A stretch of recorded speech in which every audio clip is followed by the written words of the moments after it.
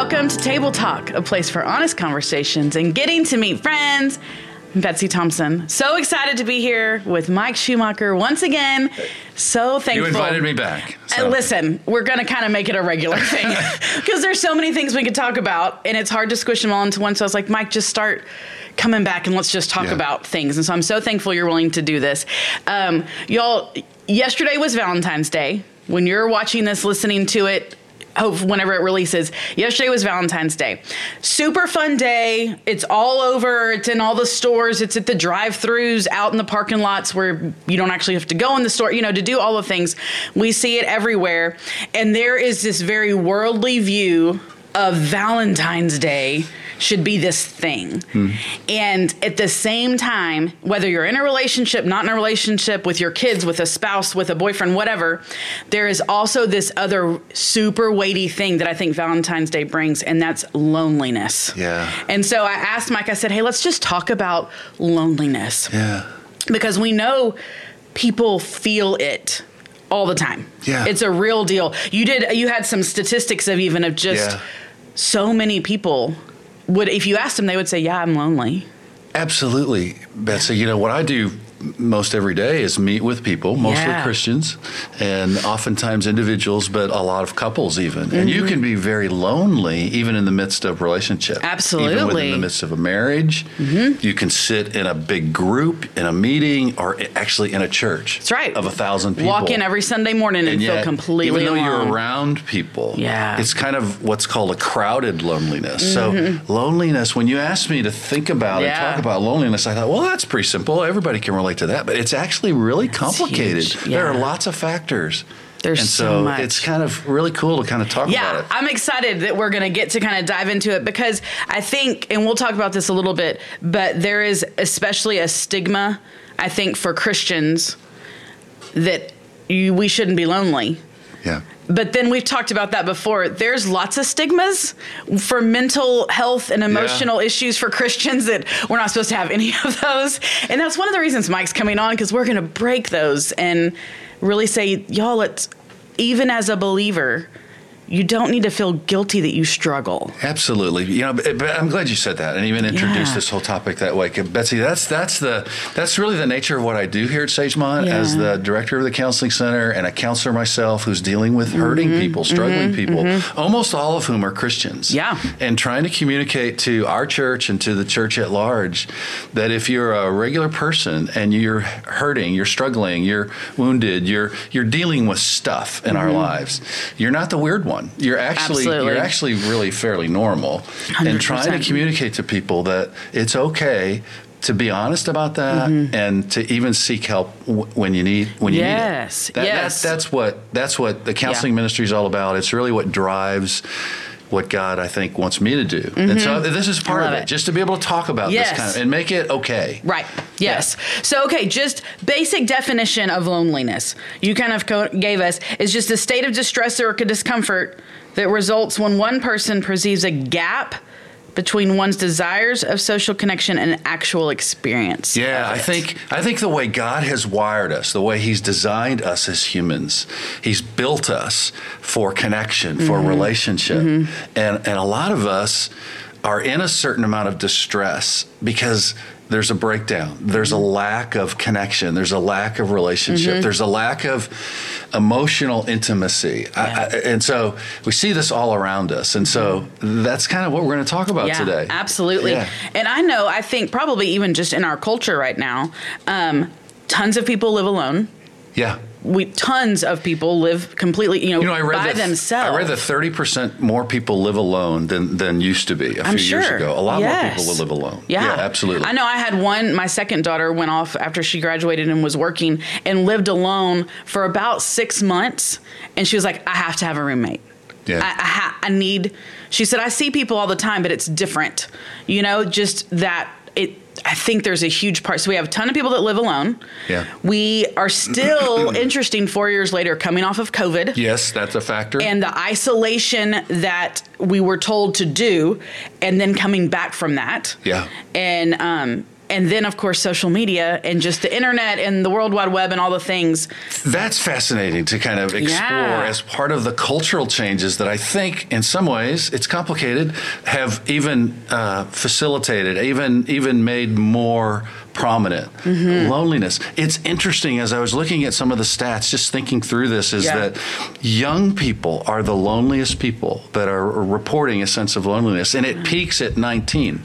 These are the people who are growing up in this media-saturated, social media-saturated culture, and yet they say they're the most lonely. I was talking to Jason, and he was saying a stat I didn't read, but it's so relevant, that 65% of men say that they struggle with loneliness. Sure.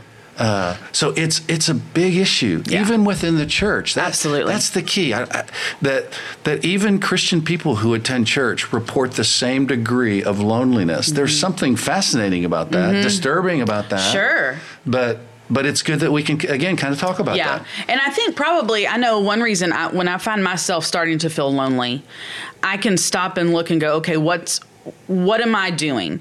And a huge part of it, you talk about up here, is isolating. Yeah. Physically getting alone. But then also it's even like if I'm here at church every Sunday, I can still isolate in a giant room. That's so true. I think that happens, particularly, there's even some vulnerabilities of it. The bigger the room, the more people. Yep. It's a wonderful thing. We want to grow our church, certainly, and we want to see those big numbers, and it's awesome. Yeah, it's fun that we're experiencing that kind of growth. Wonderful thing.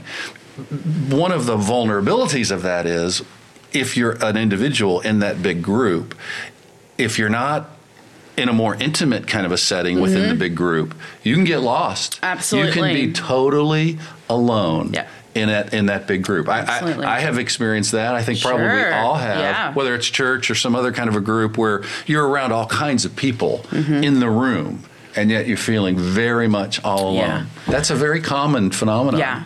Do you think there's something to do with that, where it is us putting up walls because we've been hurt, or we're just not sure if we trust the person I'm talking to, or the place, whatever it may be? I've built these walls that are isolating me, but I'm the one that's built them? I think that's a part of it, Betsy. I think that's very insightful. I think part of the nature of being humans and going through life is that we all tend to put up certain kinds of walls to protect ourselves. And some healthy boundaries, right? Some boundaries are very healthy. Absolutely. It's very appropriate. Maybe someday we'll talk about just the appropriateness of boundaries when you're around people who might hurt you. Right. That's a very appropriate thing to do. So yes, some of that is, I think, self-directed in that we tend to protect and isolate.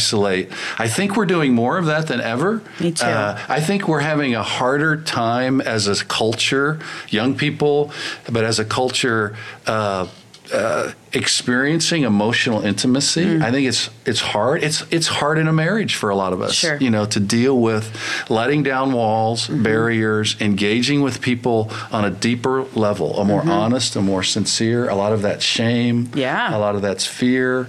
Yes. And so a lot of, I kind of specialize in marriage counseling, and so I'm dealing with couples all the time who come in to see me, and at the core of the issues often are a breakdown of relationship, of connection. Right. And so it's so important. Yeah. And I think if you're struggling with that, it's not easy to actually address it and deal with it and move past it. Yeah. And so then that in turn probably just perpetuates your loneliness, because you're like, that's going to be really hard. So I'm just going to hang out over here a little bit longer and not actually want to deal with the issues. Yeah, I think you're right. And I think you add to that what you alluded to a few minutes ago, is that even within a Christian culture, we sometimes as Christians, we have a hard time admitting our struggles, our loneliness, our breakdowns, because I think there's this implied message that if you're a Christian, you got it all together. Right. And so I think you sit in a room on a Sunday morning of, however many hundreds and hundreds of people, and there are lots of hurting people, but you got to put on that mask. You got to act like you've got it all together. Right. And frankly, probably very few of us have it close to all together. Absolutely. so we tend to do some of our own hiding, so to speak. Yeah. For I think about, reasons. growing up, what did you wear to church? You wore your Sunday best. Yeah. That's what you had to, you put on your Sunday best. And I think so often now it might not be the clothes we wear, necessarily, but it sure is the facade we put on of, okay, I can't let people know what I'm struggling with. I can't. And does that transfer over to what we think about Jesus? That I have to do that with him? Like, where we take human characteristics and put those on the Lord? That's a good question. Maybe that does happen sometimes. Even our sense of shame or embarrassment or a sense of failure. Obviously, the Lord is a God of grace and receives us, loves us despite our struggles and walks with us through those struggles. Absolutely. And I really admire people who, whether they come to counseling or they just in other forums, can just be honest about, we all have stuff, we all have... None of us have arrived. None of us are sanctified. Right. We all have a certain amount of baggage that God's working on. Yep. And I really appreciate people who go to support groups or go to various ministries or come to counseling who can say, by virtue of even being here, I'm acknowledging I'm a normal person who has struggles. We want to breed that culture. With Pastor Levi does an awesome job of that, and our culture of Sagemont is really designed by things like this, where we take seriously giving permission to people. You don't have it all together, and you don't have to have it all together. And so, that's why this topic is important. Yeah. And would you say that there are very varying levels of loneliness? Yeah. Where there is I feel lonely today. Yes. Versus, I feel so lonely, I don't even know that I want to speak to anybody or leave the house, or there's varying levels of how serious it is. I think that's another really good point. Loneliness is not one thing. There are different levels. Some loneliness, I think by virtue of being human, we all experience some loneliness. Yes. I just think that's true. Absolutely. For most of us, unless we're just oblivious. Right. And I think because we are living in a fallen world where we are created for heaven, where we will not feel lonely anymore. And again, I wrote it down. John 16:33 says, you will have trouble. Jesus told us you will have trouble. And so living here, we are fooling ourselves if we think, if I come to know Jesus, I'm done. Everything's awesome. Rainbows and flowers forever. Like, that's not truth. Yeah. But some people push it as truth. Yeah, I mentioned to you a very important thing I learned and read about that I would love for people to know about if you are concerned about this at all, is a guy named J.I. Packer, who wrote a book, Knowing God. It's been around for a long time, was very influential in my spiritual growth. There's a chapter in that book called These Inward Trials, and Packer makes this, I think, profound statement that applies to what you're saying. He says, essentially, I'm paraphrasing, he says, even if you mean well, or we mean well, our preachers mean well, our teachers mean well by over-promising the benefits of coming to Christ, even because we want to evangelize people and we want to kind of share the gospel, we want to sell the gospel. If you overemphasize and overpromise, he says, he uses the word, and it has always resonated with me. He says that's cruel, actually. I would agree. Because it's over-promising. And so normal people, they come to Christ sometimes, and they make the assumption that because now I'm a believer, life will go well, family will go well, bad things won't happen. Right. That is kind of an over-promising. And I see so many people who are in the faith, who are sincere believers, who are in struggle. Families are struggling. There are all kinds of issues. And now they have to deal with the shame. Because I was told that everything would go well if I'm a believer. Everything would be I'm exaggerating a little bit, but that's the subtle message. Yeah. I would say, in a way, it's a form of the prosperity gospel, frankly. It's a kind of an emotional prosperity gospel. We have to be careful about that. When we share the faith, with people that it's not a promise that everything will go swimmingly forever. Right. It's not. And it's a promise of salvation with him. Yeah. And that he's with us through the hard stuff. He's with us. Absolutely. He will walk with us. Yeah. He's sovereign over the hard stuff. That's right. He knows it. He's got a plan.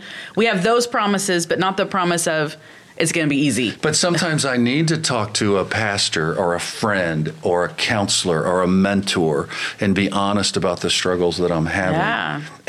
But if we've been led to believe and we have to portray that everything's together, it's hard to do that. It's Absolutely. hard to be honest. So yes, I think there are varying degrees of loneliness. Yeah. Some loneliness is transitory, comes and goes. Right. It's situational. Yeah. Yes. And we all deal with that. Yes. There's a kind of loneliness. Some loneliness is more chronic, though. And I think that can lend itself towards the very real thing that we call depression, anxiety.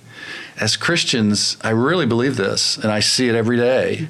I see it in my own life. I see it with the people I work with. Sometimes we struggle with things like depression and loneliness.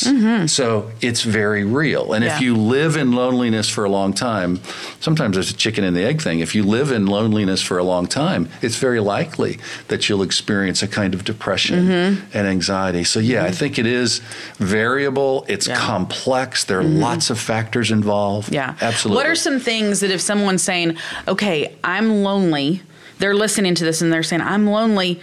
Am I lonely where I need to seek help? Am I lonely where I'm at a point where I need someone else to speak into this? Yeah. What are some of those things that somebody could say, okay, let me look at my life right now, different factors that they might see? Yeah.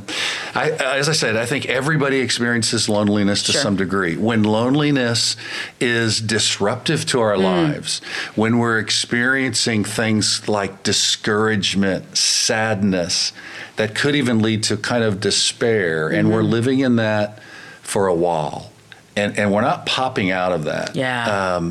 When we're struggling, I think that's the time to go to a good friend. It doesn't always have to be a professional counselor, or even go to a doctor. You know, one of the things I read about and looked at in terms of loneliness is it has all kinds of effects on us, physiological effects on us. People who are lonely report much higher degrees of high blood pressure, all kinds of things, heart disease. Yeah. I read one study that said chronic loneliness is like, it's the same as smoking 15 cigarettes a day. Wow. That's the kind of destruction it can do in our lives. Just to your body. Just to our bodies. And then you add to that the kind of relationship loneliness, breakdown in a marriage. Yeah. You know, where you know, there's something called the delay effect in marriage. Some of the researchers have shown that most marriages that ultimately come to counseling have waited about 6 years too long. Probably. You know, because we deny, we minimize. And so when those kinds of... And you have good days every once in a while. Yeah, absolutely. So you go, well, look, we're okay. Yeah, so when those breakdowns continue to happen, it's not just transitory where we all experience a kind of sadness. Maybe there's grief in our life that's very legitimate, very real. When they start to get debilitating, when they start to affect our lives, and we're not bouncing back, I think that's the time to go to a friend or a pastor, or actually call a counselor and say, hey, I need to visit. I need to figure some stuff out. Yeah, I think that's really good. One of the statistics I thought was super interesting that you shared was you said it earlier that around 19 is kind of that peak age. But one of the things you said, older adults 65 plus reported feeling the least lonely. Isn't that interesting? I thought that was very interesting. That's what the research shows, that people who are older, 65 plus, they report the least amount of loneliness. I'm not exactly sure what that means. Maybe at that point they're like, I'm sharing my stuff, like my walls are down. There's not the inhibition to be honest with each other. They've done enough life, maybe. I don't know. It could be. Here's a theory, hypothesis. I don't know whether that relates to our culture that's saturated with the internet and social media, where older folks are, they know how to do relationships better than our young people. That's very true. You know, I wonder if that's part of it. I do think with our younger folks, and look, I think the internet and social media can be a good thing. Sure. I mean, in a way, in a way, it's like a gun. A gun is a really wonderful instrument tool, but it really has to be managed. That's right. It's dangerous left unmanaged. Absolutely. And I think in some ways that's kind of like social media and the internet. I find so many young people don't know how to do relationships. They don't understand, or they are fearful of emotional intimacy. I kind of liken it to, I think it's a little funny, but as I understand it, a lot of young people these days, they don't even know how to write or read cursive. Yeah. It's like they've lost that skill. They don't, and I wonder if in some ways we all have to some degree, but they particularly have lost the skill of emotional intimacy. They don't understand it. Right. You know, what's also sad is that maybe they're in families where that's not modeled. Sure. You know, and so it's not all their fault, maybe. No, everybody's sitting in their own room. Yeah. In their own, in their homes, but all in their own rooms, not building just that the family unit, natural relationships that should be helping to show them how to do it outside of just the family. It could be and everybody's part of it. just in their rooms. Yeah. Well, I know, even I was joking with my girls the other day. I was like, y'all, when I was in high school and junior high and growing up, if somebody wanted to call me, they had to call the phone in the house, and they didn't know who was going to answer. That's exactly right. You did. I mean, it could have been your mom, your dad, your older brother, your baby brother, kids don't have to do that now. And even that little bit that you think, well, that's a silly thing. No, but now if you look at him and go, hey, why don't you call him? I'm just going to text him. That's a kind of relationship breakdown. Yes. I was talking to a young person the other day, too, who was saying, I don't like to talk on the phone. Yes. They don't even like to talk on a cell phone. No. You know, everything's got to be text. If you can text me, don't call me. That's right. I mean, 100%. And so, again, that may sound like not such a big deal, but I wonder if that's part of what we're seeing here, part of the breakdown, part of the implication where we've lost the ability to connect with people in better ways. Yeah. And so it's going to be interesting to see the 19-year-olds now when they're 60. Yeah. Because maybe the older folks, it's not because they had to do relationships face to face, sitting on the front porch, walking over to their friend's house.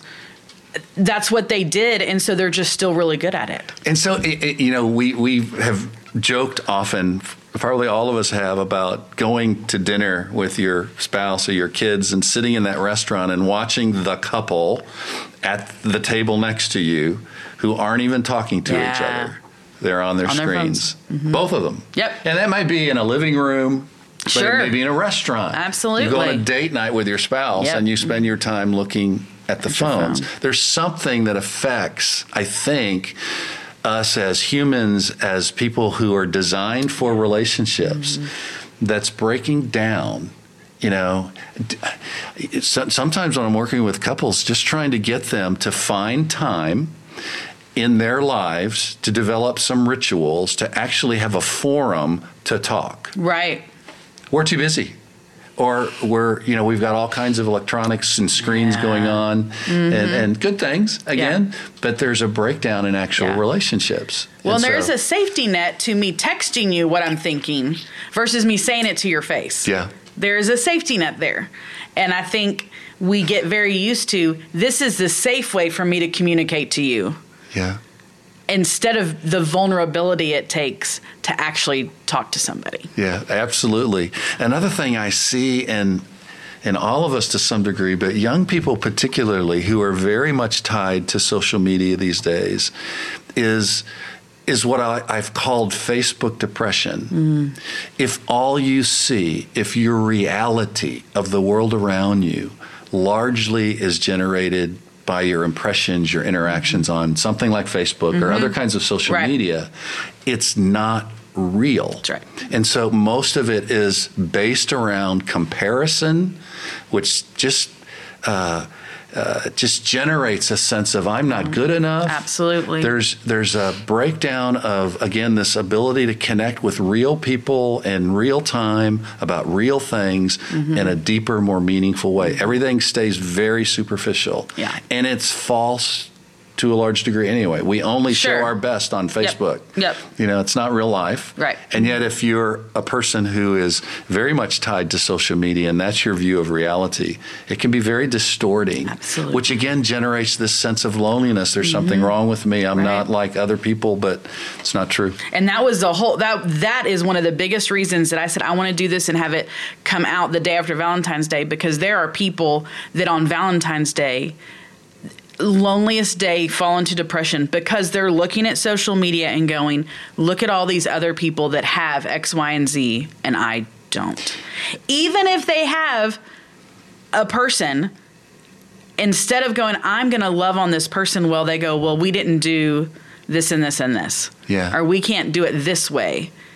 And so that's a huge reason I was like, let's have this conversation right after a super difficult day. Yeah. Even for people that are in relationships. Yeah. It still can end up being a very lonely time. Absolutely. I think this is perfect timing for this. You know, within the church, we rightly emphasize marriage, and there's not typically as much divorce going on, which is a wonderful thing. I spend my life trying to keep couples together and thriving, but you can stay married for lots of years and yet be very distant. Absolutely. Very separated. And so that's what we're trying, and lonely because of that. Yeah. So trying to encourage people and teach people how to develop that kind of emotional intimacy, which is kind of the antidote to this thing we're calling loneliness. Right. So. Yeah. So I think hopefully you've heard us say, everyone deals with loneliness. It is okay to feel lonely.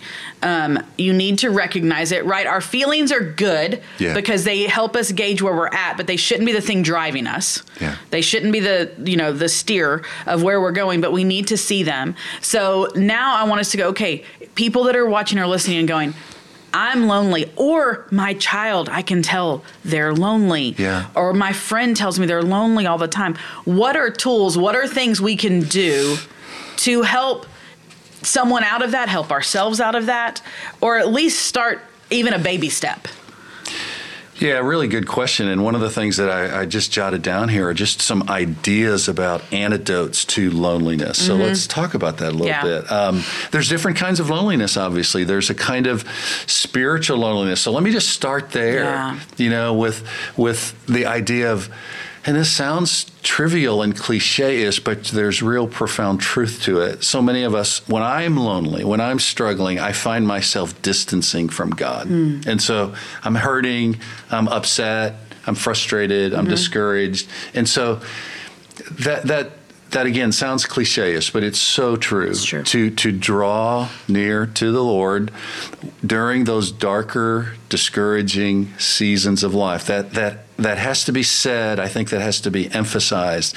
One of the things I find great comfort in as I've looked through different, even Psalms, for instance, and looking at the various psalm writers who are honest about their loneliness. Yes. You know, there's a bunch of psalms that talk about that. So drawing near to God, speaking out to God, praying to God, calling upon God is a good place to start, obviously. And I love that. That sounds cliche-ish again, but it's profound. It's truth. It's truth. Absolutely. To be honest with God, to ask for Him to minister to us in ways that nobody else can. And here's the awesome thing is He can handle it. Absolutely. Right? He can handle us coming to Him and going, I'm super lonely and I don't know what I'm supposed to do. Absolutely. He wants us to. Yeah. One of the things that we've talked about is, and again, I'm wary of this because, again, I don't want to make this sound simplistic, but one of the reasons that we encourage people to go to church even is to, even though you can be in that big room and feel all alone, it is a good way to not only connect and worship God in a very meaningful way, but it's a way to be around in a healthy way. Community. God has made us for community. It is part of the Christian life. It's part of our emotional well-being. So putting us in an environment where we're worshiping, we're singing. A lot of people who do get lonely are the people who, and chronically lonely, they'll disappear from church. Yeah. Maybe for all kinds of reasons, maybe it's hard to be honest and open about that, and so there's shame, and so I just disappear. On the contrary, I would say fight that. Yeah. You know, get actually more connected to God in all those kinds of ways. So come, worship, those kinds of things are so crucial. Yeah. We've talked about this, Betsy, and you've been a big part of this over the years. Getting involved in a smaller kind of a forum in the midst of the big place, of the big church. You know, we talk about much of your ministry has been about getting people connected where you can explore and experience on a more intimate level relationships. So a small group, a connect group, a support group, a Bible study. Here's another thing. What happens, I notice, and myself and other people, when we're lonely, when we're depressed, when we're discouraged, we go passive. And so the challenge to all of us is to fight through that, to be honest about it. I don't want to minimize or deny it, but to actually fight against the tendency, the inertia to go passive and actually try to get more engaged. Try to initiate relationships. That's right. When we're hurting, frustrated, discouraged, again, we go passive and we wait for other people to initiate, and we can do that. So getting involved in those kinds of ways. Practicing hospitality. You know, that's I guess maybe even a gift, I think, that isn't as emphasized as much as it used to be anymore. People used to invite relationships and connection and people over, and there's more, go to lunch, you know, and get involved. I don't know if we do that quite as much as we used to do. Again, I think it's gone from the front porch to the backyard and the garage door closed, and, you know, we have that part of it. And I think there is that, a huge part is think about somebody else. Take your thoughts off of you and think about somebody else. Make cookies for somebody else. Make a card for somebody else. Take somebody else dinner. I mean, just those little things is going to start that process, I think. I think you're right. There's a balance. We can emphasize and our own normalizing our struggle and our hurt and our loneliness, and there's a place for that, to be honest about that. But you're right. We can be consumed by that and get obsessed by that. And so the challenge I think God has for us is to focus on other people some too. You know, it breaks us out of that self kind of obsessing focus on our own pain. And so if we can do that, that's very helpful. Have a friend. Pursue friendships. When we're lonely, sometimes we disband, we isolate. And so encourage people to get involved and talk to somebody. Find a friend, find a coach, talk to a minister, call the counseling center and say, I need to talk to a counselor. I want to make some changes. It's very good to do. When you walk into a connect group or a Bible study or a support group, first of all, it's hard, just even the walking in is a deal, and we get that. But like you said, push through that, sign up, walk in, show up, and then when you get there, tell somebody, hey, I need you to text me or call me the day before this and say, hey, are you coming? I want to see you there. And then you say, and you give, and I'll do the same for you. You start building that accountability. Yes. Is that vulnerable to say to somebody? Absolutely. Do you have to know them for 2 years before you can say that to them? No. That's part of being willing to try to build those relationships. And I think so often we walk into the room and think I'm the only one that needs that. But everybody else in the room is like, if you walk up and say, hey, I don't know about you, but it's a deal that I'm here. And so can we like hold each other accountable to showing up? Most people are going to be like, thank you. I prayed that somebody would reach out to me. And so we think it's only us and nobody else feels that way. I'm the only one here who's insecure or who's lonely. Doesn't have any friends. You assume everybody else knows everybody else and they're doing the thing, you know. That's a form of isolation when we start telling ourselves those lies and they keep us in this lonely state. Yes, absolutely. And the fact of the matter is most of the people in that room are probably having similar struggles. Absolutely. And it's the beauty of social media and texting. I don't want to be a Luddite who basically says, oh, that's bad. It's not. No. Those are good tools. Those are good avenues to connect with people and take initiative and break out of that passivity. So those are cool things. And I think for y'all to realize, I know in this weird way, in the position I'm in, people look at me and go, one, she's got it all together. No, I don't. Two, she's got all these friends. I'm like, no, I don't. Yeah. And it's like, I want to say that to break down those walls of, I talk to people and say hello and how are you, and they have a name tag on, cool, you know, all that kind of stuff. But listen, I'm not the girl that has 50,000 people calling to check on me all the time. Yeah. I have to be purposeful to have relationships, vulnerable, real relationships with people.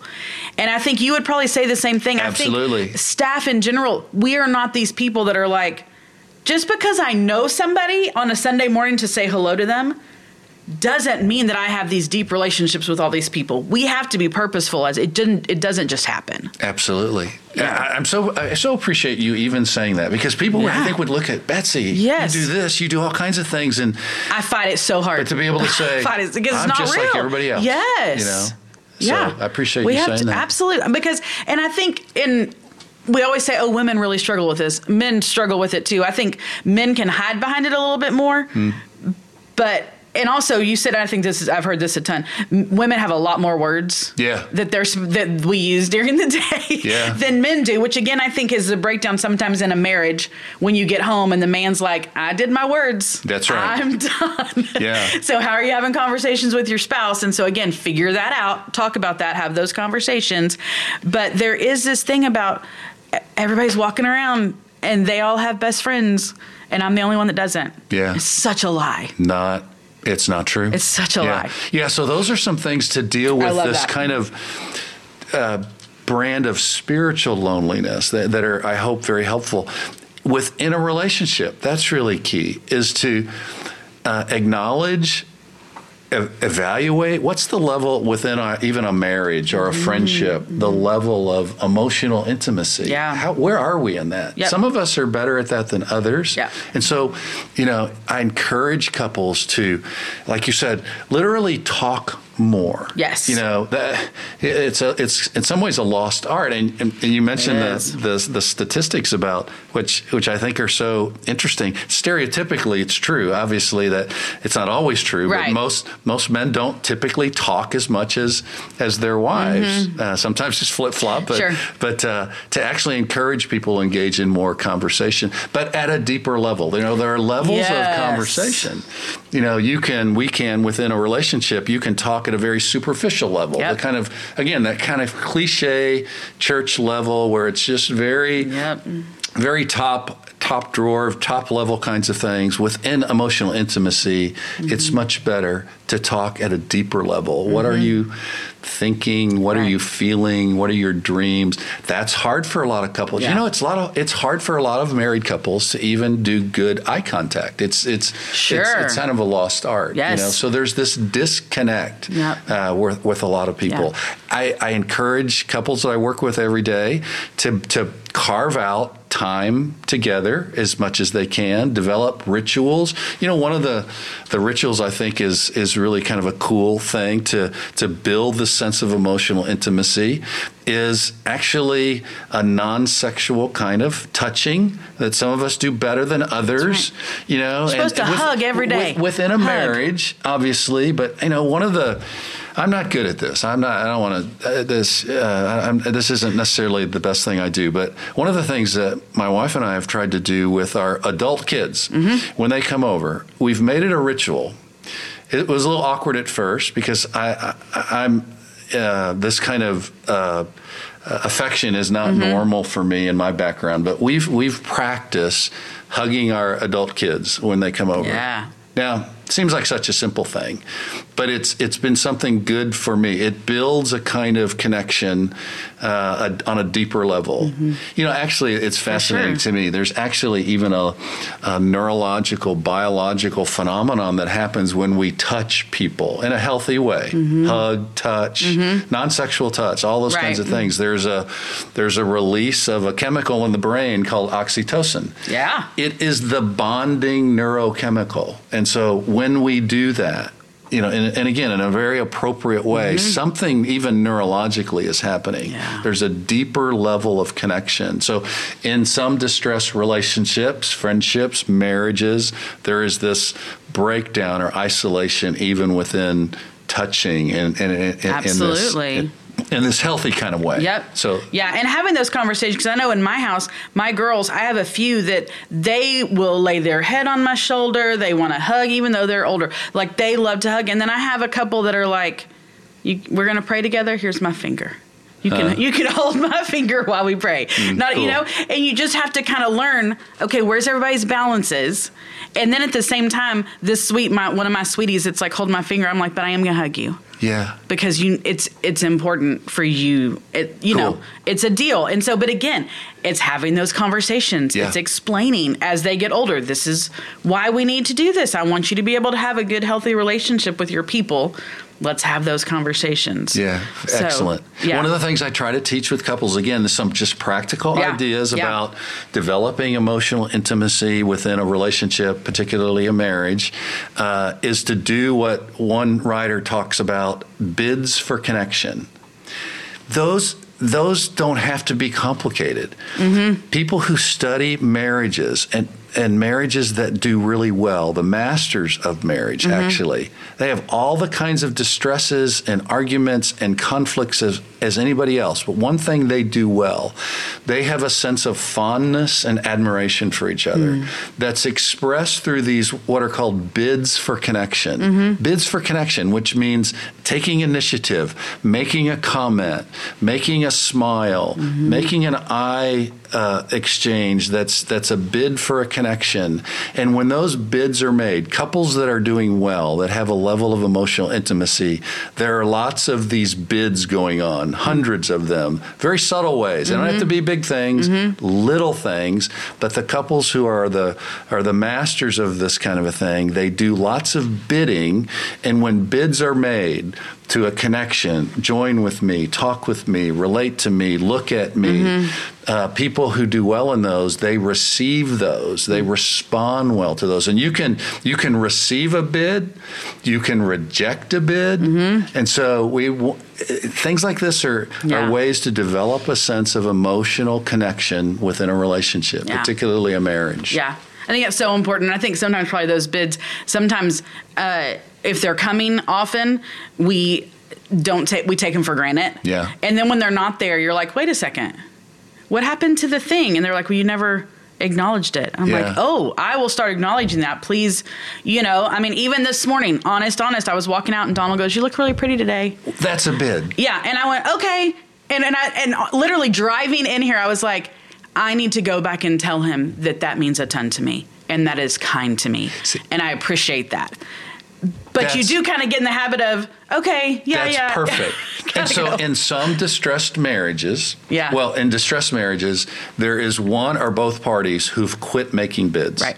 They're not making them anymore. Not doing it. Or if one is, and the other party consistently is rejecting the bid or not responding to the bid or kind of ignoring the bid, you know what always will happen? The party who's been making the bids, they'll quit. Eventually they stop.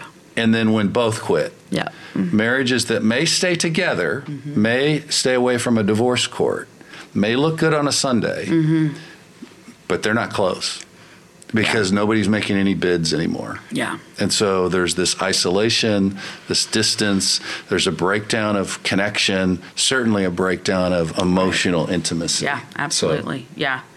Okay, I could talk about this forever because I still have like 10 other things. I'm like, we can talk about this and we can talk about this. But I don't want us to go on forever. But I will say, y'all, this is such an important thing. Obviously, just the fact that we talked for this long about it, and there's still a ton more we could talk about. Take time to really look at your relationships and why you feel lonely. Or is your spouse feeling lonely and you're ignoring it or kind of going, you're not lonely, you're right here with me. Like, have those conversations, be open to that, be aware of it around you, and then do something about it. We might all feel lonely, but we don't have to be lonely. Yeah. We might feel that way, but God didn't design us to be lonely. Yeah. And so do something about it. Call the counseling center. Call me. Call the church. Find a friend that you haven't reached out to in a long time and go, hey, we haven't hung out in a while. Can we just spend time together? Open up the scripture. Psalm, great place to go and find people that were crying out to the Lord going, where are you? What's happening? I feel lonely. And he hears them. So do those kinds of things. And then if you still feel stuck, please reach out to us. Absolutely. Please reach out to us. We don't want you, especially here at Sagemont. We love everybody, but man, I don't want our people walking in and out of Sagemont feeling alone. And we are so fortunate that this church over many years now has committed to providing the kinds of resources through a counseling center. Again, just a commercial for that. Absolutely. But it's a resource most churches don't have. Yep. Our church cares about our people and is honest about the fact that we want people to be open when they struggle. We've got some resources for that. Absolutely. So take advantage of that. Take advantage of those. Mike, thank you so much. You're welcome, Betsy. We will do this again. If you have a topic that you are like, I would love to hear Mike's view on this, please send those to me. I'm planning on having Mike back because these are so good for us to talk about. So I appreciate you sharing your wisdom and being willing to do it. Y'all, have a good weekend. Come to church on Sunday, and we will see you next time on Table Talk.